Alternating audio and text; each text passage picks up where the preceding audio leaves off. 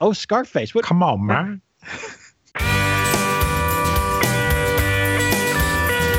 Howdy, you're listening to Come and Take It, a talk show about Texas by Texans, where three friends born and raised in the Lone Star State share views on the history, culture, and just what it means to be Texan.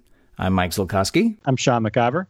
I'm Scott Elfstrom. And today we have a very special return guest, Stephen Guerra from the Beyond the Big Screen podcast. Welcome, Stephen. Thank you guys so much for coming on today and joining me and talking about this great movie.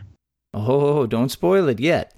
1983 is one of the high watermarks in American cinema history. But in mid-April 1983, history was changed forever when Chuck Norris kick-punched his way into our young hearts. Crossbows, shotguns, spinning heel kicks, and warm pearl beer. Today we examine the great work of Texas cinema, Lone Wolf McQuade. But first, what's your favorite fact about Chuck Norris? Now, just to set the scene, these are facts. These are not made-up things. And crop circles, if you didn't know, guys, are Chuck Norris's way of telling the world that sometimes corn needs to lie down. That's true. That's very, very true. Contrary to what you might assume, being Texan, Chuck Norris wouldn't like to be a Pepper too, but Pepper would like to be Chuck Norris. Well, that is probably a true fact. So a true fact is that Chuck Norris can divide by zero. Oh, math humor. That's right up my alley. And he probably would do it with a high kick. A little known fact about Chuck Norris is that he won the 1983 World Series of Poker despite holding only a joker, a get-out-of-jail-free card from Monopoly, a two of clubs, and a green 4 from the game Uno. He didn't even have 5 cards. He would be able to win. That sounds 100% true to me. I never get tired of reading like some obscure history thing. You'd be like, I'm gonna just, and you could spend hours reading Wikipedia. Same thing for Chuck Norris facts. I can spend hours reading all the facts about Chuck Norris. Yeah, well, so apparently Chuck Norris's favorite Chuck Norris fact is that they considered putting Chuck Norris on Mount Rushmore, but his beard was too tough to be made into granite. Oh, we could do this all night, guys. Before we start, let's welcome back to the show Stephen. You might remember him from episode 39 about Spanish missions. Stephen hosts the History of the Papacy podcast, but he also has a new podcast called Beyond the Big Screen. Stephen, tell us a little bit about the show. Well, Beyond the Big Screen is a show where we take a movie and use it as a lens to look at what more of the history and the background of the movie is. And I talk with great guests like you guys and other guests who are really passionate about these movies. And we just really do a deep dive. And sometimes we go off on tangents, but it's all really interesting. And I think we're going to really do that with this movie today. So why don't you tell us, what is a tangent? Tangent is wherever it goes. I think we are the masters of going off on tangents. So. Say, what better way to go off on a tangent than to talk about what a tangent is? Let me explain that to you. I believe we had 5 tangential episodes about Texas Rising last year. So they were definitely these were the more casual ones. Well, today's going to be a fun look at a great film that is one of my personal totems. It's a diary for it's a roadmap for living. Lone Wolf McQuade with Chuck Norris. Now, originally, this was written as a script that was just about a lone Texas Ranger. And it was a modern-day retelling of the life and times of Ranger Captain Lone Wolf Gonzalez. Now, you might remember him when we talked about one of our Halloween episodes with The Town That Dreaded Sundown. And he was a real-life Texas Ranger. And he worked alone. He was very famous. Eventually became a Ranger Captain. He's got a fascinating life, and I know that we'll do an episode on him coming up sometime. But Kay Dial and B.J. Nelson had conceived and wrote this script based on his life. Steve Carver, who had previously directed Chuck Norris in An Eye for an Eye, saw the script, and it was one of those Hollywood things if a friend had given it to him, and he said, this would be a perfect role for my good friend Chuck. Now, according to sources, Carver felt this film represented an opportunity for Chuck Norris to sort of mess up his image. He planned for Norris to, grow yourself a big beard, you're going to drink beer, you're going to kind of be rough and tough. But Chuck really was hesitant, and he wanted to be a good role model to children in his movie. So it took a lot of convincing for him to really embrace this role. Yeah, so Carver, he revised the screenplay because he felt like it was a little too by the numbers. And so he kind of tried to fix some of the technical and the story problems. And I'll reserve judgment on how well they did. But he contacted his really good friend and his shooting buddy, John Milius. Now, John Milius, you may remember, wrote one of the screenplays for Apocalypse Now, as well as for Patton, and co-wrote Patton. And he also directed Conan the Barbarian, one of the greatest movies of all time. So Milius contributed some ideas, and he gave some advice on how to use firearms because he'd done some action movies. And Milius wrote the iconic opening scene that we'll talk about in a few minutes with the horse thieves. But he does remain uncredited, although Carver does thank him quite publicly and quite often. So it's clear when you watch Lone Wolf McQuade that there was an obvious influence on Carver by the Sergio Leone westerns. Now, unfortunately, despite the script star and the pedigree of inspiration, the script was rejected by every studio. So it was only because another project had fallen through, freeing up some money, that Lone Wolf McQuade was greenlit by Orion Pictures. Chuck Norris and David Carradine refused to use stunt doubles for their climactic fight scene, despite strong reservations from the producers. I would imagine on their tight budget, they didn't have a lot of insurance either. Well, there's this great quote I'd found from Chuck Norris. He said, "The thing about the fight with Dave is that not only is it very well done, but it and the other martial arts scenes are not just fillers. You've got to have more than technique if you're going to capture the emotions of the audience." Now, we can dispute the idea of filler fight scenes in a few minutes as we sort of walk through the film. As it stands, it's a 60% today on Rotten Tomatoes, which is, it's fresh. And it has an audience score of around 66. So there's a pretty good chance, there's about 2 or 3 chance that you're going to like this film when you watch it. That's what that tells me. We mentioned Sergio Leone as an influence, and I think it does, but another influence I'd say would be Don Siegel, who directed the Dirty Harry movies and a lot of the Clint Eastwood movies. There's a definite Dirty Harry feel to a lot of the scenes and situations in the movie, and I'll try to point some of those out because I did note several of those. So why don't we do this? Let's go ahead and say right now that if you haven't seen the film and you're interested to see the film and you don't want something spoiled that came out in movie theaters in 1983, and we're recording this in 2018, then you can shut this down and you can go watch it on iTunes or whatever your online TBS. You might even have a VHS copy in a box somewhere that you forgot about. Yeah, VHS. So we're going to jump in, start recapping the plot, and having a lot of fun. So join us for the ride today. I will start before the best recap of the whole film I found was the New York Times review for Lone Wolf McQuade. The title of the review was "Villainy Dispatched in El Paso." I was like, that kind of wraps up, puts a nice button on it. So, all right. So here's Sean's patented 8-year-old movie review. Daddy, what's a movie? Yeah.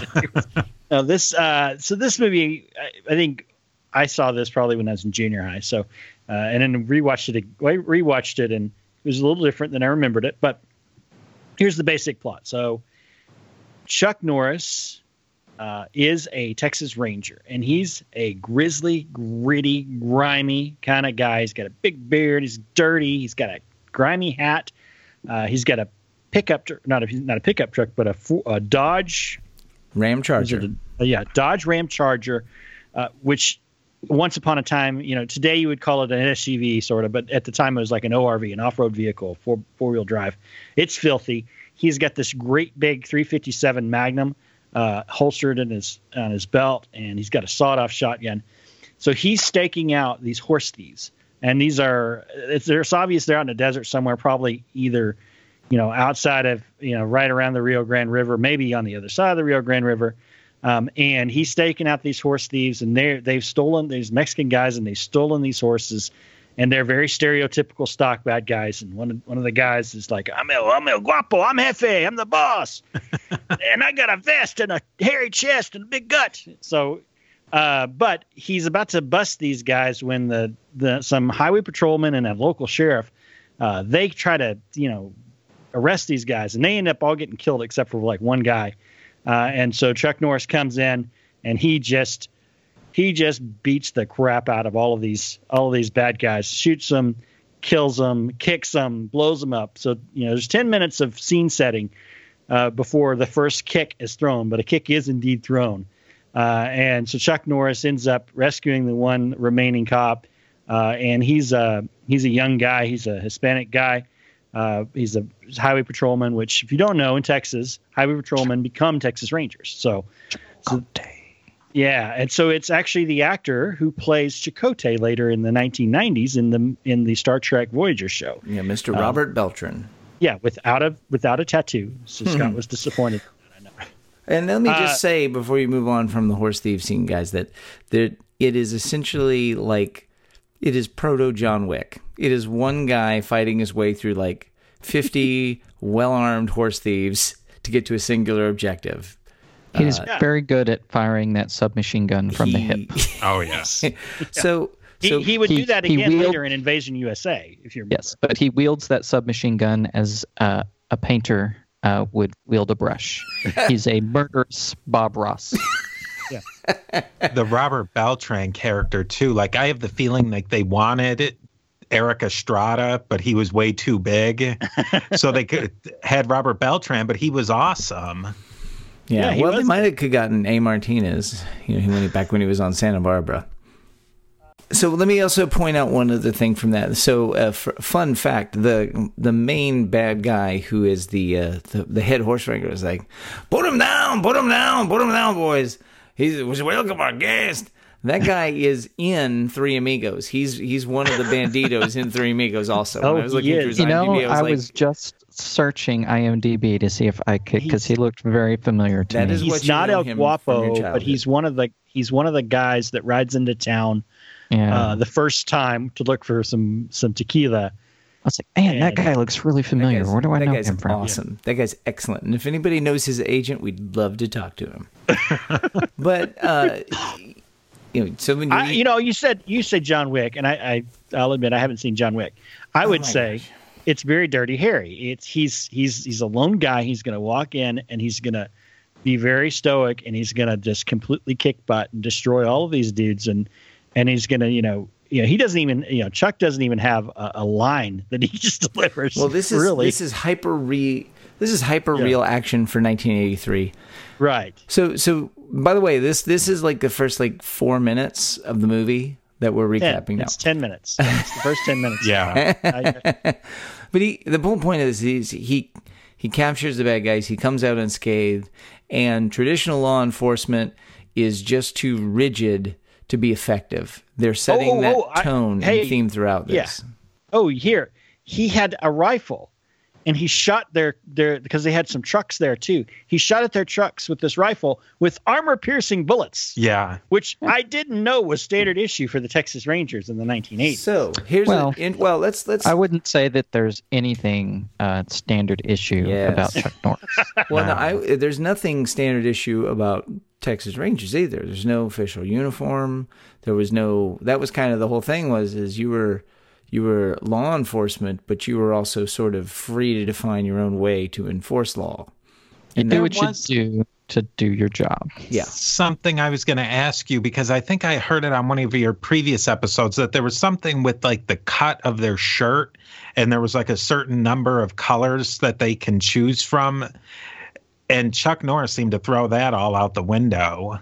Well, he had some kind. I have no idea where that shirt comes from. I mean, I know there's some replica prop movie geek out there that can probably point me to the manufacturer who makes those shirts still. And then you can buy 5 or 6. And I could buy 5 or 6 for Comic-Con. Okay, so here's another thing I want to point out. So the title sequence, we circle back to the title sequence. So of course, the very first thing you see on this movie, just to make sure you're watching a movie, about Lone Wolf McQuade, the very first thing you see is a wolf running around, which I think like the screenshot of that was used on the T-shirts of just about every nerd in the early 1990s. I've seen quite a few nerds wearing those wolf shirts. Well, listen, if you've got wolf in the name of your movie, if it's Lone Wolf McQuade, Dances with Wolves, Lone Wolf and Cub, whatever you're doing, wolf, the wolf always wins. Yes. And so for seriously though, the very first sequence is very iconically Western. I think it's very iconically Western in a lot of ways, and it's also iconically that action movie, the 70s and early 80s action movie. But then you throw in the kicking and the martial arts, which kind of makes it a more of a modern type of feel to the movie. It makes it art.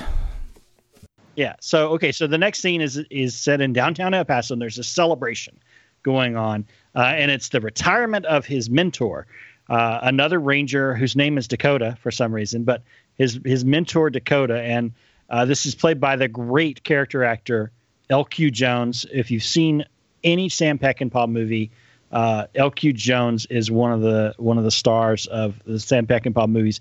He's got kind of Chris Christopherson hair, wavy hair, but he's got a big mustache, and he actually is dressed like Colonel Sanders for some reason in this scene.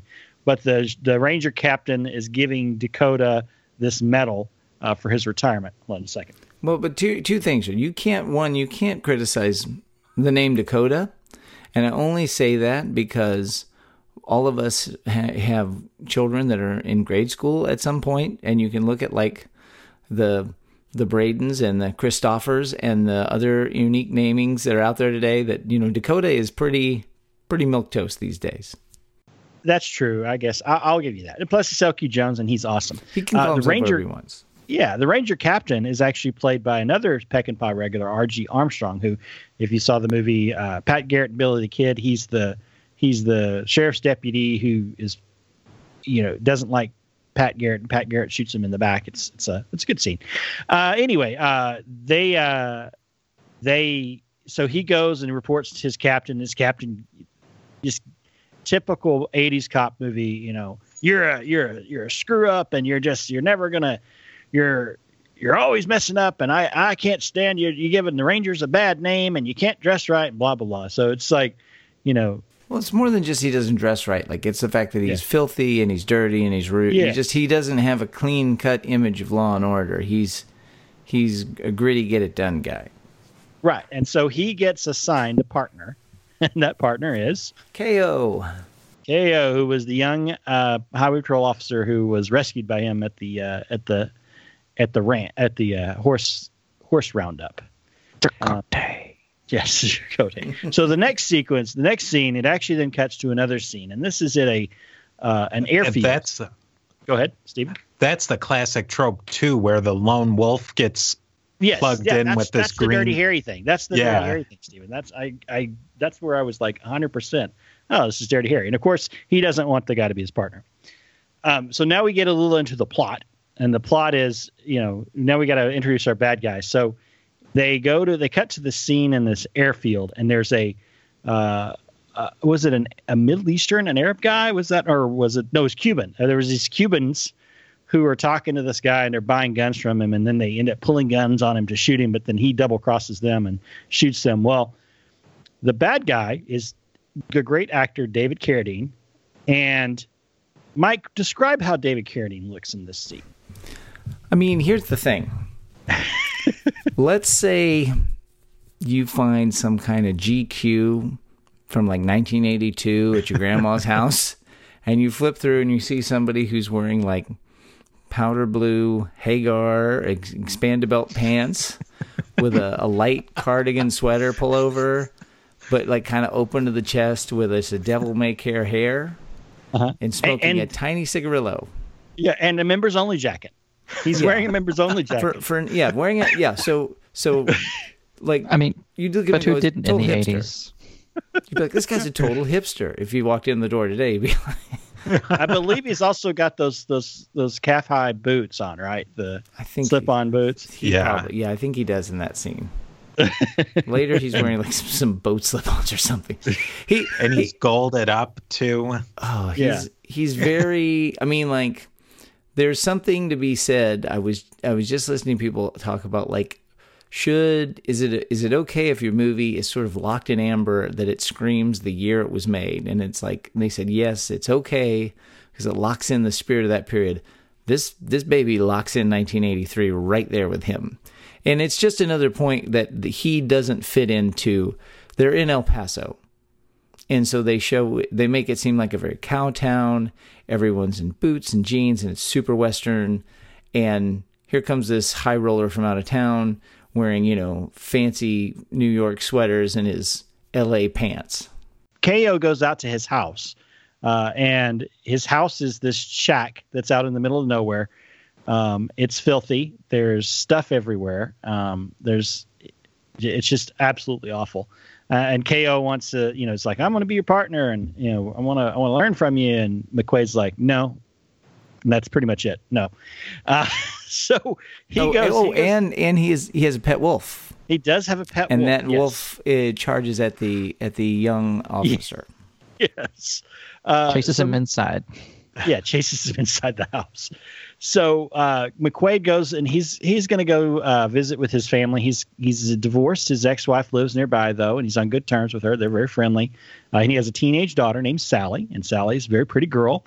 And he gets to meet her boyfriend, Bobby, who is a soldier in the U.S. Army, which, if you don't know, El Paso. He's an Air Force guy, I think, isn't he? No, he's in the Army. Is he? Oh, okay. He's in the Army. Right, you're right. Sorry. So if you don't know, El Paso has a major Army base, Fort Bliss, right next to it. So he's in the Army, and they drop the mention that McQuaid is a retired Marine. So before he was a cop in the Texas Ranger, he was a Marine. And so he knows some things about killing people. So they go, he had promised his daughter he's going to take her horseback riding. Okay. So they go out horseback riding. He meets up with his buddy Dakota. Ko ends up being there. But basically something happens. The daughter's horse gets spooked and runs off. She's like 19. So she's not like a young daughter, but she starts running off, and a lady named Lola Richardson, played by the beautiful Bond girl, Barbara Carrera, goes out and she saves her. She gets the horse, she's out riding a horse herself, and she rides the horse out and gets the bridle and kind of calms the other horse down, and then starts flirting with McQuaid. And it turns out that Lola is very wealthy, and she has a partner who turns out to be Raleigh Wilkes, the bad guy, David Carradine, who you saw earlier, but no one knows he's a bad guy. So she invites them to a party where he's going to display his martial arts skill. I guess parties in El Paso in 1983 also had rings set up where they had kickboxing matches. If you're rich enough. If you're rich enough. Yeah, it happens. And so I guess Wilkes doesn't really want to, he's got eyes on Lola as well. And so he sends some of his thugs out to go pick a fight with McQuaid, and they do have a fight on the dance floor. But then McQuaid and Lola go off together, and then it's just kind of a strange scene. Well, and Ko's there too. Yeah, Ko's there. So too. the whole impetus is they try to go and this is an important point. Is they try to goad McQuaid into a fight, and they try to get him to fight, and he doesn't want to fight. And then one of the big guys starts making racial epithets at the young Hispanic highway patrolman. Which, if you've ever met anybody who is a Texas highway patrolman, you keep your mouth shut. They're very intimidating. Not they're very nice, but they're very intimidating when they're, especially when you kind of realize who they are. But he mouths off to him, and then he throws a punch, and the guy doesn't. And so it's more the thing of the young cub pulls the lone wolf into the fray. But then once he's fighting, he starts throwing high spinning heel kicks like there's no tomorrow. Well, right. And so another point I want to make, and this is an important point, this scene introduces Wilkes' other partner, his partner in the arms business, my favorite character in this whole movie, Falcone. So one of you guys want to pick up and describe Falcone for me? I'll describe it. I mean, it's short. He's short. He's a little person. He's a little person. He's in a wheelchair. He's very dapper. Extraordinarily dapper. Wealthy. Yeah. Very well dressed. He has a maniacally trimmed beard. Yes. Yeah. And he has a clipped villainous accent. Not quite English, but he's definitely not Hispanic. Kind of reminds me of what's his name from In the Actors Studio. What's that guy? Yeah. Robert something. The guy with all the cards. What's your favorite curse word? That guy. Yeah. Yeah, so you introduced that. Robert, James Lipton. Yes, James Lipton. Imagine a miniature James Lipton in a wheelchair, and you're pretty close. Well, then probably the most important thing, and I know we've talked about this in some previous episodes, he goes to the bar to get a drink, and he goes, "Give me a beer," and the guy's like, "We've got." What do you say? Give me a pearl. He's give me a pearl. Oh yeah, that's right. They go off. Just give together. me a pearl beer, and then the bartender's like, "We got Michelob, something, Dos Equis," and he's like, "Never mind." Never mind. And then she says, "Top shelf, Sam," and she hands him a she top says shelf. Bottom shelf. Oh, bottom shelf. That's right, shelf. bottom shelf. Sorry, bottom shelf, Sam. Then he hands him the pearl beer. So he is a man of singular tastes and intentions. Yes, and we find out that pearl beer is of such high stature that it requires special access to be provided by the host of the party. So I'm assuming Pearl Beer is an actual local brand. It was a huge. It was a huge beer in Texas for a long time, and it's the brand got sold off to somebody else. It was brewed in San Antonio. There used to be a giant. It was this kind of weird rounded triangular sign, and it said Pearl Beer. And you would see it every time you went to San Antonio. We actually discussed Pearl quite a bit in our beer episode. Oh, that's right. Which was way back in episode number 42. We discuss Pearl Beer. Their brewery now has been gentrified into a modern restaurant and shopping complex. Yeah, now it's not brewed in Texas. It's a brand of Pabst. Oh. Yeah. But once upon a time, way before Lone Star was a thing. Many high quality, delicious beers. Or Pearl was the thing. So I think as far as like this whole sequence, this is where it kicked it into more, to me, especially with Falcone, it kicked it into James Bond territory. Like it was like it went from, kind of Dirty Harry meets Peck and Paw, into total James Bond territory with the freakish, this is very polite, but the freakish bad guys of, dapper, urbane killer David Carradine and little person in a motorized wheelchair, Falcone. That's really started to like, oh wait, there's more here brewing in this plot. Yeah, you watch it and you think, is this from the mind that gave you Megaforce? Yeah, exactly. So Stephen, the three of us are from Texas. So far in the movie, how are you feeling about Texas in this movie? Well, the one thing that really grabbed me is when he parks that Ram Charger, which was awesome. Like I completely forgot about the Ram Charger. Like when that machine started, like they'd always focus in on that machine inside of the engine that would start like spinning around real fast and then he'd take off. Yeah, they did that. That's and so like it's a thing that makes car guys kind of nuts is that's a supercharger. And the idea is it's a belt-driven induction system. It compresses the air to give you more oxygen in the cylinders, gives you higher performance. So when you see supercharged, that's what that is. It's driven off of the crank. And they did it in the Road Warrior movies too, where you'd see people flip a switch and this thing starts spinning and blowing air, but it's ganged to the engine. So it's mechanically joined to the engine. Like they don't work like that. There's not a switch you push to get like this turbo There also boost. has to be a big air scoop on the top of the vehicle to bring in the air for the supercharger. Oh yeah, that's true. That didn't. And have that a truck big does scoop. not have one. No, not at all. Now, Mike, I think so.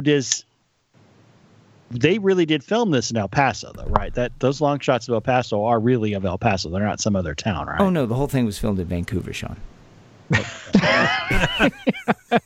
I meant like they didn't film it in Austin or Houston. It's all filmed in El Paso. It's all filmed in El Paso. Yeah. So and it looks like that's what El Paso looks like. So it was nice it's nice to watch a movie about Texas with Texans in the movie that looks like Texas. All right. So let's move on with the plot. So the next sequence is then you get more into the plot here. So basically Sally and Bobby, her boyfriend, are out necking out on the side of the road somewhere, and they witness the hijacking of a U.S. Army convoy. And Bobby gets killed. He gets shot and killed. And the bad guys, basically Sally's still in the car, and so they ram the car, and it kind of falls over on the side of a ravine and flips a couple of times, and she gets hurt, but she doesn't die. Well, McQuaid finds out about this, and of course that makes him not happy.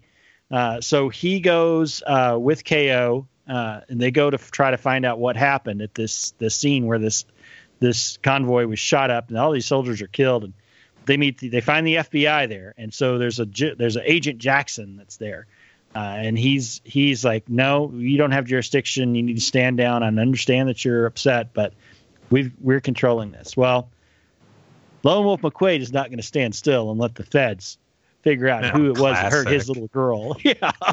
So this is a very hashtag states' rights moment. Yeah. So they go and they try. He's got a guy that he knows that is probably knows about all the dealings and the criminal dealings in the area. So he's going to go pick him up. So they go to this garment factory and invade this. The two of them invade this garment factory basically to go pick up the guy named Snow is his name. He's kind of a hippie kind of guy with platform shoes, but it's William Sanderson, who I think literally like 2 weeks before he filmed this movie had finished shooting Blade Runner. He played. He was also he was appearing on Newhart at the time. So if you know Blade Runner, he's J.S. Sebastian. If you know Newhart, he's Larry of the. This is my brother Daryl, and his other brother Daryl. Yeah. Well, and let me just say this about this scene. So they pull up to this like kind of working garment factory, and if you remember in the late 80s, early 90s, there was a series of video games like Double Dragon, Bad Dudes, even like the Captain America and the Avengers game. These sort of side-scrolling shooters where like a door would roll up and then a bad guy would sort of come out and there would be two-dimensional like kick punching.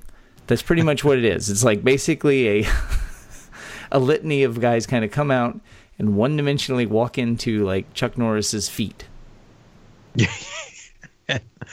That's the scene right there. It's a 1980s video game. It really is. That's the whole movie. But they find Snow, and of course he's Snow, and of course he's got a comically large pile of cocaine on the desk. And I felt so bad for poor Sanderson because he's wearing like these.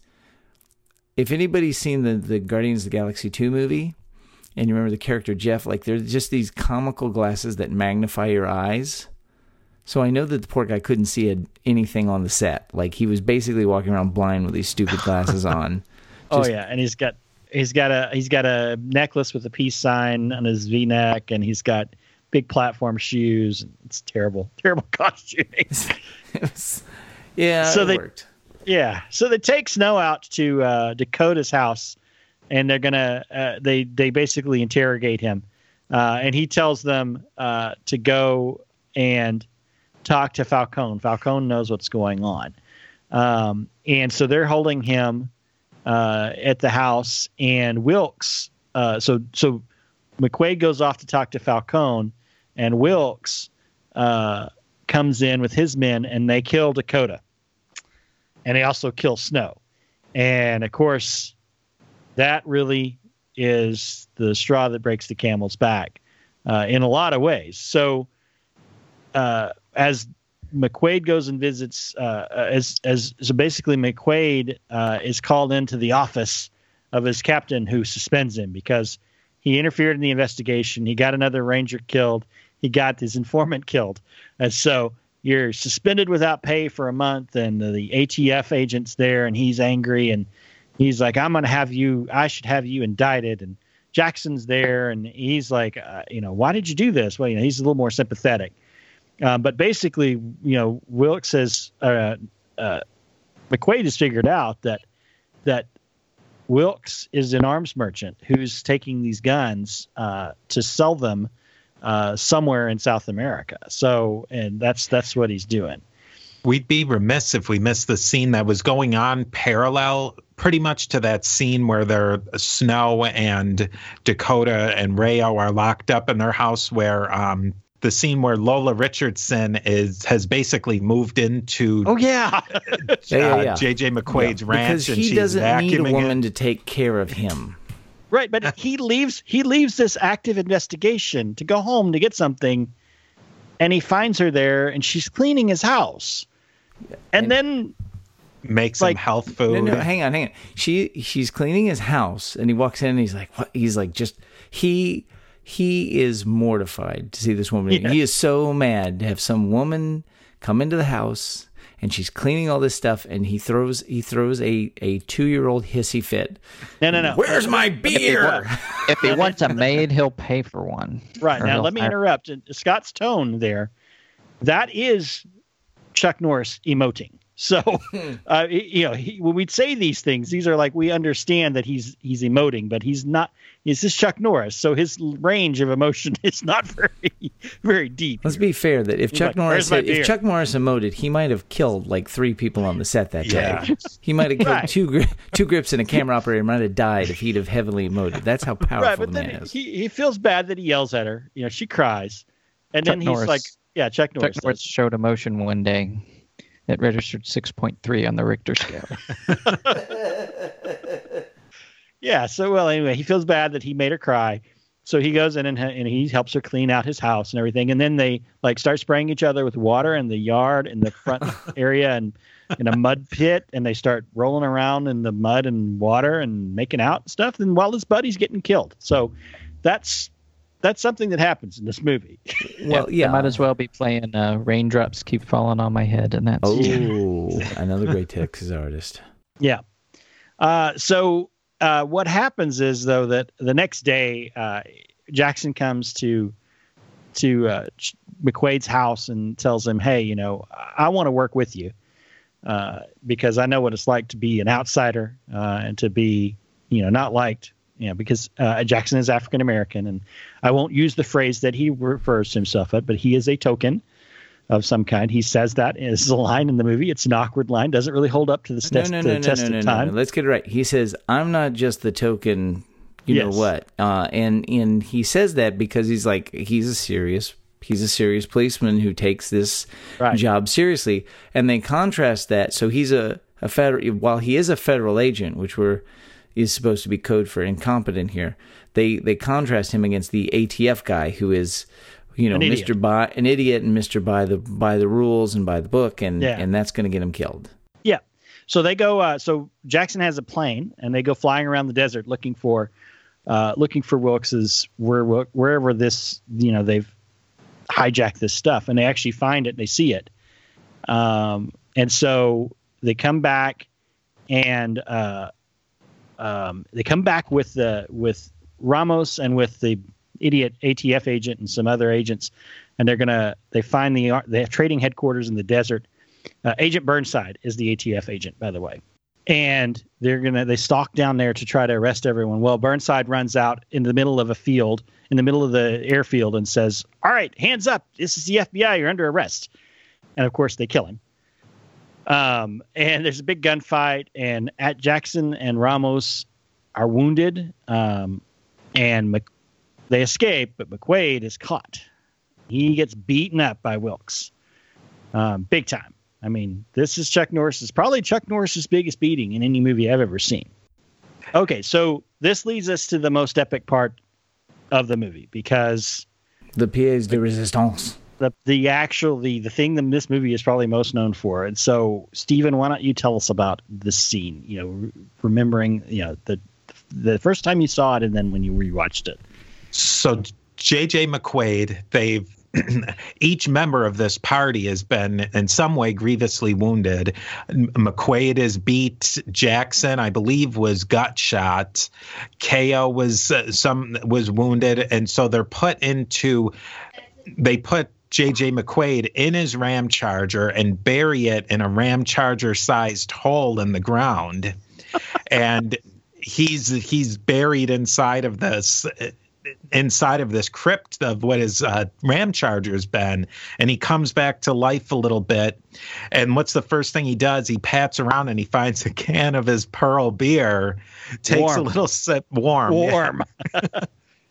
And pours some beer all over his head, and then he hammers it, this Ramcharger, and then it starts moving. And it starts moving a little bit more, and then that supercharger gets turned on, and it just slowly bursts out of the hole that he's been buried in.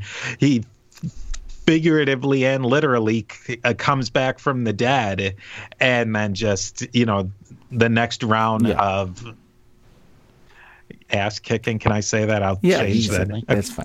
Here's one thing I wanted to say is you're right that this is the scene. And in fact, in Roger Ebert's review, he talks about that he really had a nice thing when he wrote a review in A3 saying that this could be Chuck Norris's Man with No Name movie. This could be something that becomes a series. And he says that the plot really goes nowhere, but who cares because it's exciting and it's having fun. And he said, characters have archetypical scenes. Eastwood had the scene where he killed 3 men with a bullet. And then for Lone Wolf McQuaid, it's this scene where he pours beer over his head, hits the accelerator, and drives that mother right out of the grave. And I was like, yeah, you go, Roger. Yeah. This is it is an iconic. I like you can see the gumball, his police lights. You can see them under the dirt right before it breaks out. Yeah, that was so cool. Oh, yeah. And we find out, of course, that he was struck down only to be reborn more powerful than he was before. Yeah. This for film nerds is like this is clearly the big turn in the second act. Yeah. So it turns out that Wilkes has taken both Lola and Sally with him down to Mexico, and he's kidnapped Sally and he's got Lola, and so. McQuaid goes and visits Falcone in another great scene because he knows Falcone knows what's going on. So Falcone, who is part of the Mexican mafia apparently, has been disguising his drug dealing and his gun dealing as a pinball machine dealer, and video game dealer. So his condo at the racetrack has like all these pinball machines and video games and all kinds of stuff. It's crazy. It's absolutely, once again, whack job. It is Thunderball level crazy. It is so nuts. It's part of the charm of this movie is how just random things are. You like just when you think it can get weirder, there's a little person in a wheelchair playing pinball machines and pointing a gun at a Texas Ranger. Yeah, a gold-plated gun. Yeah, points his gold-plated, and he's like, mine's bigger, and then... Mine's bigger than yours is. And then he says, mine's loaded. Right you are, Ranger. But that scene actually, I think, comes earlier, Sean, because when after he gets beat up, he goes to his ex-wife's house and finds that Sally's been kidnapped. Right. And then Falcone pulls up at the house. Oh, that's right. You're right. The sequence earlier, that was before he went over. Yeah, so there was an earlier sequence. Then in this time, Falcone comes to see him and tells him. Oh, yeah. That Falcone comes to see him at his house and tells him, Wilkes has double-crossed me, and I want him eliminated. If you do something for me, I'll do something for you. So, Stephen, we were interrupting you. What were you going to say? That scene in Falcone's house, like you look at it through your two perspectives, your 2018 self, and it's like, what is this place is so bizarre. But when you put yourself back into your middle school 1980s self, and it's like that was the coolest room you could ever imagine. Like you couldn't imagine it. It was so cool. Yeah. Yeah, that's true. I think the thing too about it is that like it very much is a time capsule piece of that. What is funny is that Falcone shows up, and once again, he's not prepared to compromise his morals for himself, but his ex-wife, who has actually a lovely relationship with his ex-wife, and she's like, Jim, please, anything to get Sally back. And he's like, fine, and then it's only begrudgingly that he agrees to make a deal with the devil to get back at Wilkes. Yeah. So they have to travel to Mexico. He travels to Mexico by himself. And then when he gets to Mexico, he finds waiting for him Ramos and Jackson. And apparently they're going to have to travel overland. They were all three wounded. He's got broken ribs. They climb a Jackson mountain. has a gut shot. Ramos has a bullet wound in his leg, and they're climbing up mountains and over ravines and all kinds of stuff. And through a sovereign country. Through another country, yeah.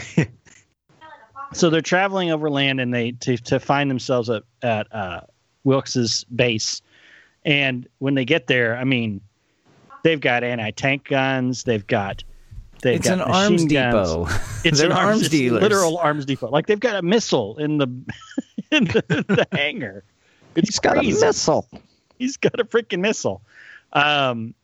So Chuck sneaks in. McQuaid sneaks in to go find Sally, and he finds her. And then that's when the fight starts. And there is a battle. I mean, crazy battle.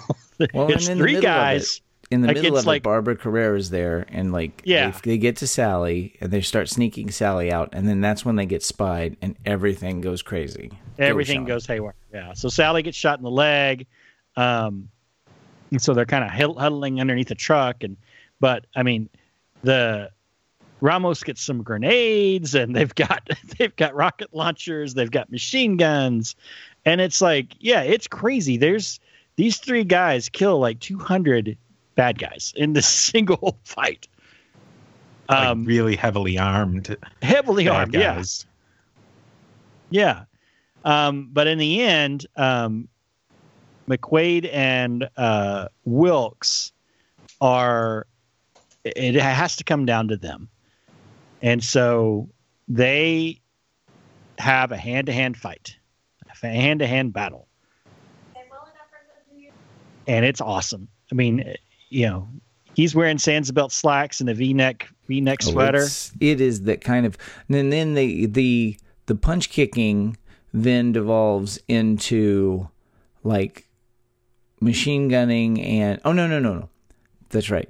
So he defeats it's a punch kick fight. Sorry, there's punch kick fight. Well, no, there's a sequence though. He's losing. He's losing. McQuaid's losing. Then Sally runs in.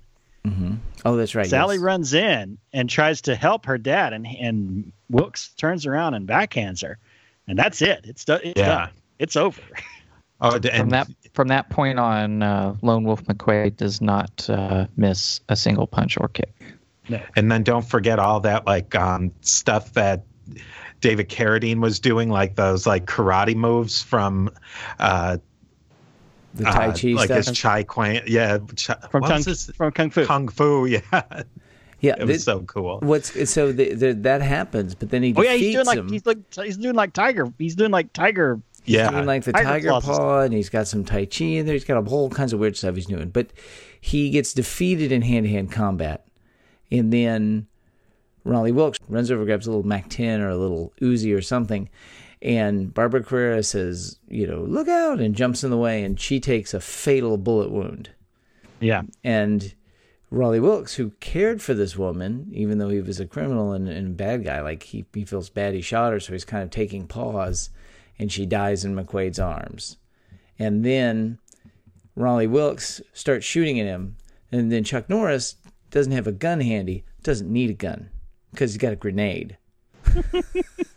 So he charges into a machine gun with his grenade, and then don't they get on the in the big oh yeah, they blow up the building with Wilkes. Well, he gets in like a tank, and then McQuaid gets in a bulldozer. Oh no, that was before that. That was right. before that. That was before. That was early. That was in the initial battle. Wilkes gets in a half track, armored half track, and McQuaid gets in in a bulldozer, and it's like the craziest game of chicken you've ever seen. Oh, I don't know. I saw that. There's a pretty good game of chicken in Footloose. But in that climactic sequence there with Lone Wolf McQuade running with the grenade to get within throwing range of where Wilkes is standing with the machine gun, the bullets, they move out of Chuck Norris's way. They do. And he does a little head fake to draw them away and get within throwing distance. And that's it for Wilkes. Yep, yeah. That's it. And then cut to... Yeah, so then Falcone shows up in his helicopter. Oh, yes. And he lands, and he's like, "Thank you, McQuade, for eliminating my rival," blah, blah, blah. And they kick him out of his helicopter as the Mexican federals are coming, and they take the helicopter and they fly away. And they leave Falcone on. Because Jackson is a qualified pilot. That's right. They proved that earlier because he was flying the little Cessna. And then they get away out of his helicopter. And then you see McQuade, and he's clean cut, clothes are washed, looking sharp, and he's receiving an order. He's receiving an award. That award he gets is the Texas Medal of Valor. And I found the actual statute for what this medal is supposed to be. It's the second highest order medal that Texas issues. There's one like the Texas Legislature Medal of Valor. The Lone Star Medal of Valor shall be awarded to a member of the military forces of this state, another state, or the United States who performs specific acts of bravery or outstanding courage, or who performs within an exceptionally short period a closely related series of heroic acts, if the acts involve personal hazard or danger and the voluntary risk of life and result in an accomplishment so exceptional and outstanding as to clearly set the person apart from the person's comrades or from other persons in similar circumstances. Awarding the medal requires a lesser degree of gallantry than awarding the Texas Legislature Medal of Honor, but requires that the acts be performed with marked distinction. And that's there's like a whole even government though he code was there. Illegally out of the state, out of the country. It did kind of happen in Mexico, the big part of it. And probably violated some kind of treaty. But you know well, let's get to the end. So then you see him there. And he's going to help his wife and his daughter move. And yeah, he's been. I want to talk about this just a little bit. He's been conflicted about his wife and his daughter moving away. They're moving away. He doesn't want them to move. They're going to be so far away. They're moving to Las Cruces, New Mexico, which is 50 miles from El Paso. That's not even an hour. I mean, it's not like they're moving to Paris. They're still going to be. It's not like they're moving to Lubbock. They're going to be in New Mexico, Sean. So we're just going to have to draw the line. The line must be drawn. Important thing to remember is that they're moving out of Texas. That's the main thing. I think if they were said like, well, we're moving to Van Horn, he'd be like, okay. I mean, at that point, they might as well have been moving to Massachusetts. Yes. But but then at the end, then KO pulls up and he's like, Ranger, there's a I can't remember what it is. There's some crisis. They're robbing a bank. Oh yeah. They're robbing a bank and they've got hostages. And he's like, he runs off and jumps and he's like, sorry, I gotta go. And he jumps in the car and his ex-wife goes, JJ McQuade, you'll never change. And scene. But there's a couple of things though, like before we get too off of it and just say there's some stuff this soundtrack was like nuts. Like to me, this movie, the soundtrack is really nuts because it has the Ennio Morricone, like Sergio Leone whistling, and I mean it cribs so heavy from those spaghetti western themes. Some of the stuff, and then it has very syrupy, like soap opera music in the love scenes with Barbara Carrera, and then it has like this weird syntho pop, like this heavy Moog synthesizer thing right out of like A Clockwork Orange when Raleigh Wilkes is on screen. Sorry. Yeah, and what struck me is I very much 100% heard in several parts a direct homage to the Night on Bald Mountain. Yes. It was bizarre. It's like it sounded like one of those things where it's like, well, we don't really want to license this music, so we're going to make something that sounds exactly like it, except for like one note. That's how close it sounded to me at times, which I thought was an interesting choice. Well, the film only very interesting choice. So that's just something when you watch it, because you people will go back and watch it. I know that. But, the movie cost $5 million to make. And it made, I think it made $15 million plus whatever it made in the video markets and residuals and stuff. So this movie made money. But I think what's really important about this film, when you look at it, is it took Chuck Norris cleanly out of the kung fu, karate, ninja action star and dropped him into action star. This was a transformative role for him from a career standpoint. Because for this, you look at Eye for an Eye, you look at The Octagon, you look at Good Guys Wear Black. Go back and watch all those movies. They're straight up, martial arts movies. And so this was his chance to, he's got guns, there's tanks, there's pinball machines, and but this was it was a genre buster for him, and the fact that it was successful allowed him to then in 1993, 10 years later, he revisited it, and we got Walker, Texas Ranger, which is kind of not what this was. This was, I think, Walker, Texas Ranger is probably the movie that Chuck Norris wanted to make in 1983, but this was a much more artistic vision of it. Yeah, that led him into, there was Invasion USA and the Missing in Action movie, so it really was a big transition for his career. Definitely. Yeah, I think you kind of need to look at this one and at Code of Silence. And Good Guys Wear Black is kind of serious. These were like serious roles for, as serious as Chuck Norris really got, but serious roles for him, where despite how crazy this movie is, there was strength in the story and in the performance, Or the Delta Force too, where most of that movie was a pretty serious take on that situation, and then of course with like roundhouse kicks, you can't get away from those. Listen, I mean, if you're gonna put Chuck Berry in your movie, he's got to have a guitar in his hands at some point. Chuck Norris. Oh, okay. Well, I'm just saying, we're gonna cast that. I get Elvis. We're gonna have Elvis Presley in the movie. And he isn't going to sing? I don't think so. I hired Chuck Norris. I need to see those kicks. I mean, listen, Chuck Norris never met a problem he couldn't fix with a house kick to the face. With a cowboy boot. I think that the movie it's an iconic movie for me. It's one of those that resonated in my so for those who know, we're of the age, we were 8 when this movie came out, and so and I think that that this was just a super influential time for cinema at the time. There were just great films. The early 80s came out. Yeah, so I think that there's a lot of, this is definitely what people should picture when they think of a Texas Ranger, in a lot of ways. This is the stereotype, because it is the stereotype from the Old West, just put in the modern time. The stoic, hard-bitten loner Texas, one riot, one ranger. This is the personification of that. It is not a great procedural, but it is a good movie that should show really Texas things. Now, I mean, he's introduced by taking down horse thieves of all things. Right, exactly. How much more Old West Texas Ranger can you get? Yeah. Oh, I agree. He's got cowboy boots on. He's got a big belt buckle with a big star on it. So, I mean, he drinks Pearl beer. He's got a wolf. We all have wolves in Texas. We're issued them when we're born. Right? So.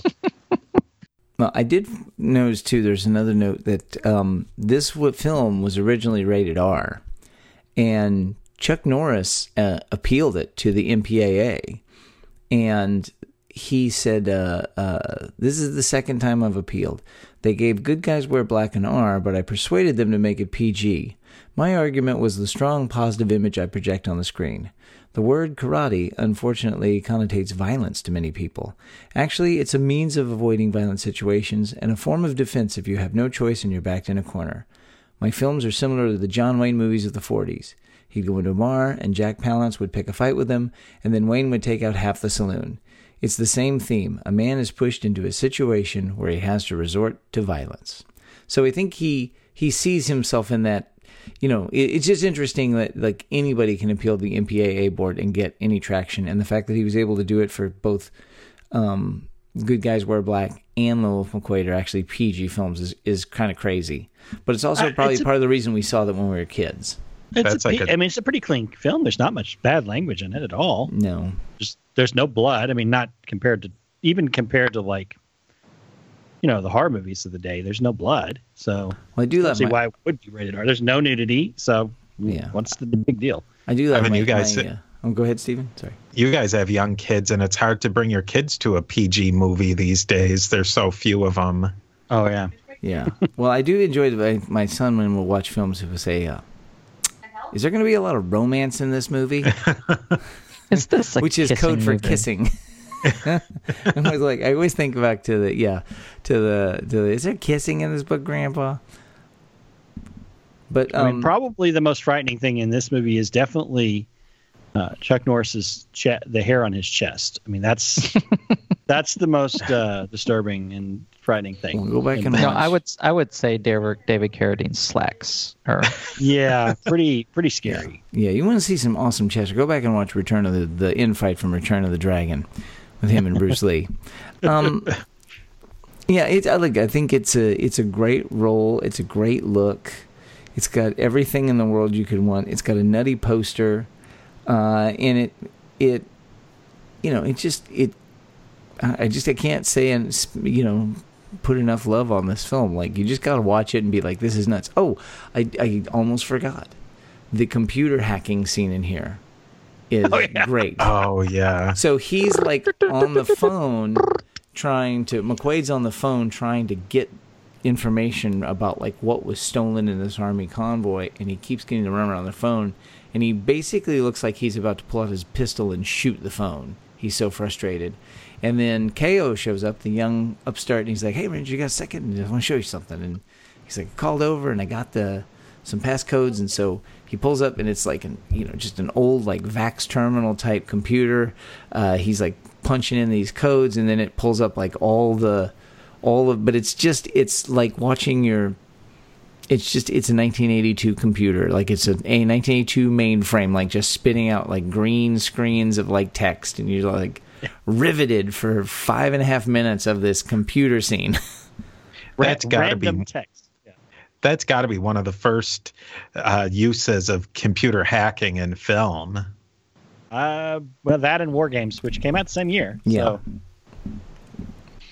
Yeah, this was I just like the computer noises, because back in the 80s, when text appeared on the screen, it would make little beeping sounds. Yeah. Oh, there was another one with a fellow Texan, Dabney Coleman, War Games.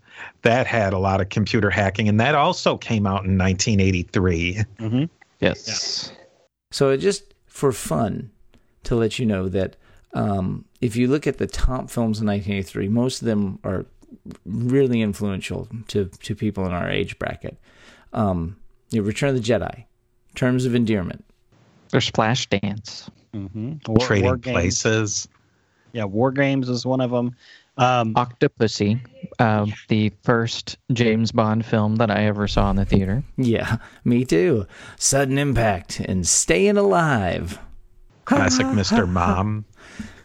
Whatever it takes. Mr. Mom. That's a good one. Yeah.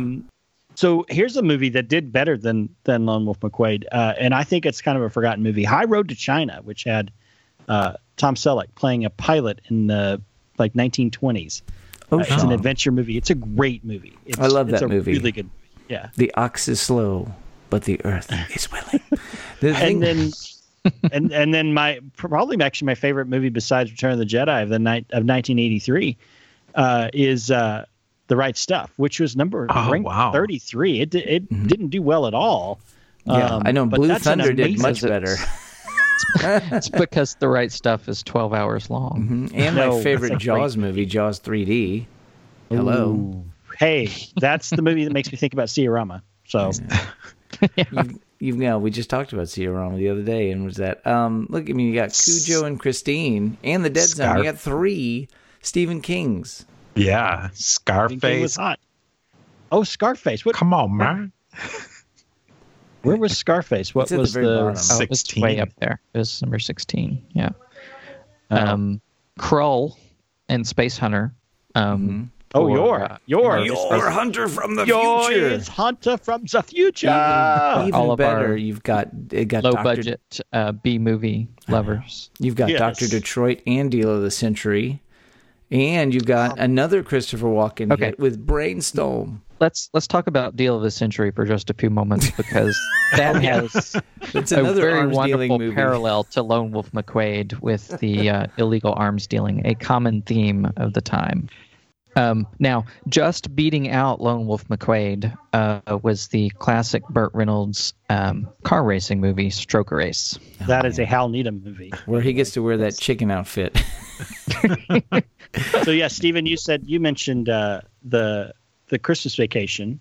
Yeah, Christmas Story. Yeah, Christmas Story. I mean, that was fairly much a flop, even though it was a little bit above our very own Lone Wolf McQuade. But that's another one. You have not only do you have a Christmas Story, but you have National Lampoon's Vacation that year. Oh yeah, Vacation was a big hit. You have, and then you get some other. I mean, like Eddie and the Cruisers came out that year. Yellowbeard came out that year. Yeah, so Yellowbeard, there's 2 movies on this list that were famous movies for actors dying in the movie. One of them was Yellowbeard, where Marty Feldman jumped into a barrel and had a heart attack and passed away. And then actually, Graham Chapman died shortly afterwards, after the movie. He was in Yellowbeard. The other one was Twilight Zone, the movie, which famously, during the John Landis sequence, the helicopter sequence, there was a terrible, terrible helicopter accident. And Vic Damone was killed, as well as 2 child actors were killed in that. So those are 2 famous movies for people dying literally on screen. Oh, I know. Well, then you had the start of everything for the Bruce Campbell fans out there. You had Evil Dead. And then you had Videodrome. Oh, yeah. You had Strange Brew, eh? Strange Brew, eh? Tender Mercies. You had like a Star 80, which Yeah, there's a lot of the movies also that have become better known today. Like, Right Stuff is one of Scotty. Well, King of Comedy, which is one of Martin Scorsese's, more famous underseen films, but that was a big one. A gem in there that should be well better known as Bad Boys, the original one with Esai Morales and Sean Penn. That was such a good movie. It's a great film. I have never seen that. They were in that on my list. I mean, the they Year were of bad Living boys. Dangerously is there too, and The Man with 2 Brains. I forgot that was on this list. DC Cab. All these things that the people of our age. If you're in your early 40s and if you're in that early 40s to maybe like early 50s, and you hear like we didn't even say Never Say Never Again, for which Barbara Carrera was nominated for a Golden Globe for her role as Fatima Blush. By the way. Oh yeah, that's true.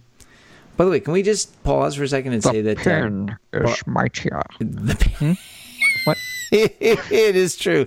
Yes, that's another crazy movie, but not a Texas movie. But it's like her career was white hot for a while, but it turns out like she's an artist. She's been married multiple times to like various levels of royalty and stuff. Like, so she hasn't done anything since 2004, but still, she's great in films. I just think like you look at this kind of time and you say, wow, like there are films that have been such huge an influence on people, from both the small to the big to the small to the obscure. The Big Chill. The Big Chill is hugely influential movie. That's a huge. It's one. I still love that movie. It's in a weird way, but yeah, you just look at these and Superman 3, not so much. But I think the other thing is that I'm looking on here. Staying Alive was 8th for the year, and I saw that in the theater. I remember seeing it in the theater. But what were your parents thinking? These things are like other than Return of the Jedi and a few other movies. These movies are definitely movies of their time. Like they're. Back to your point, you can look at these movies and these are kind of largely movies that are frozen in amber, right? Except for some of the period pieces like High Road to China, The Right Stuff. They are, and The Christmas Story, they are frozen in amber in terms of they're definitely a product of their time. I'd say Christmas Story probably is the least a product of its time, just because of the backstory behind the story and the director who was famous for directing Porky's.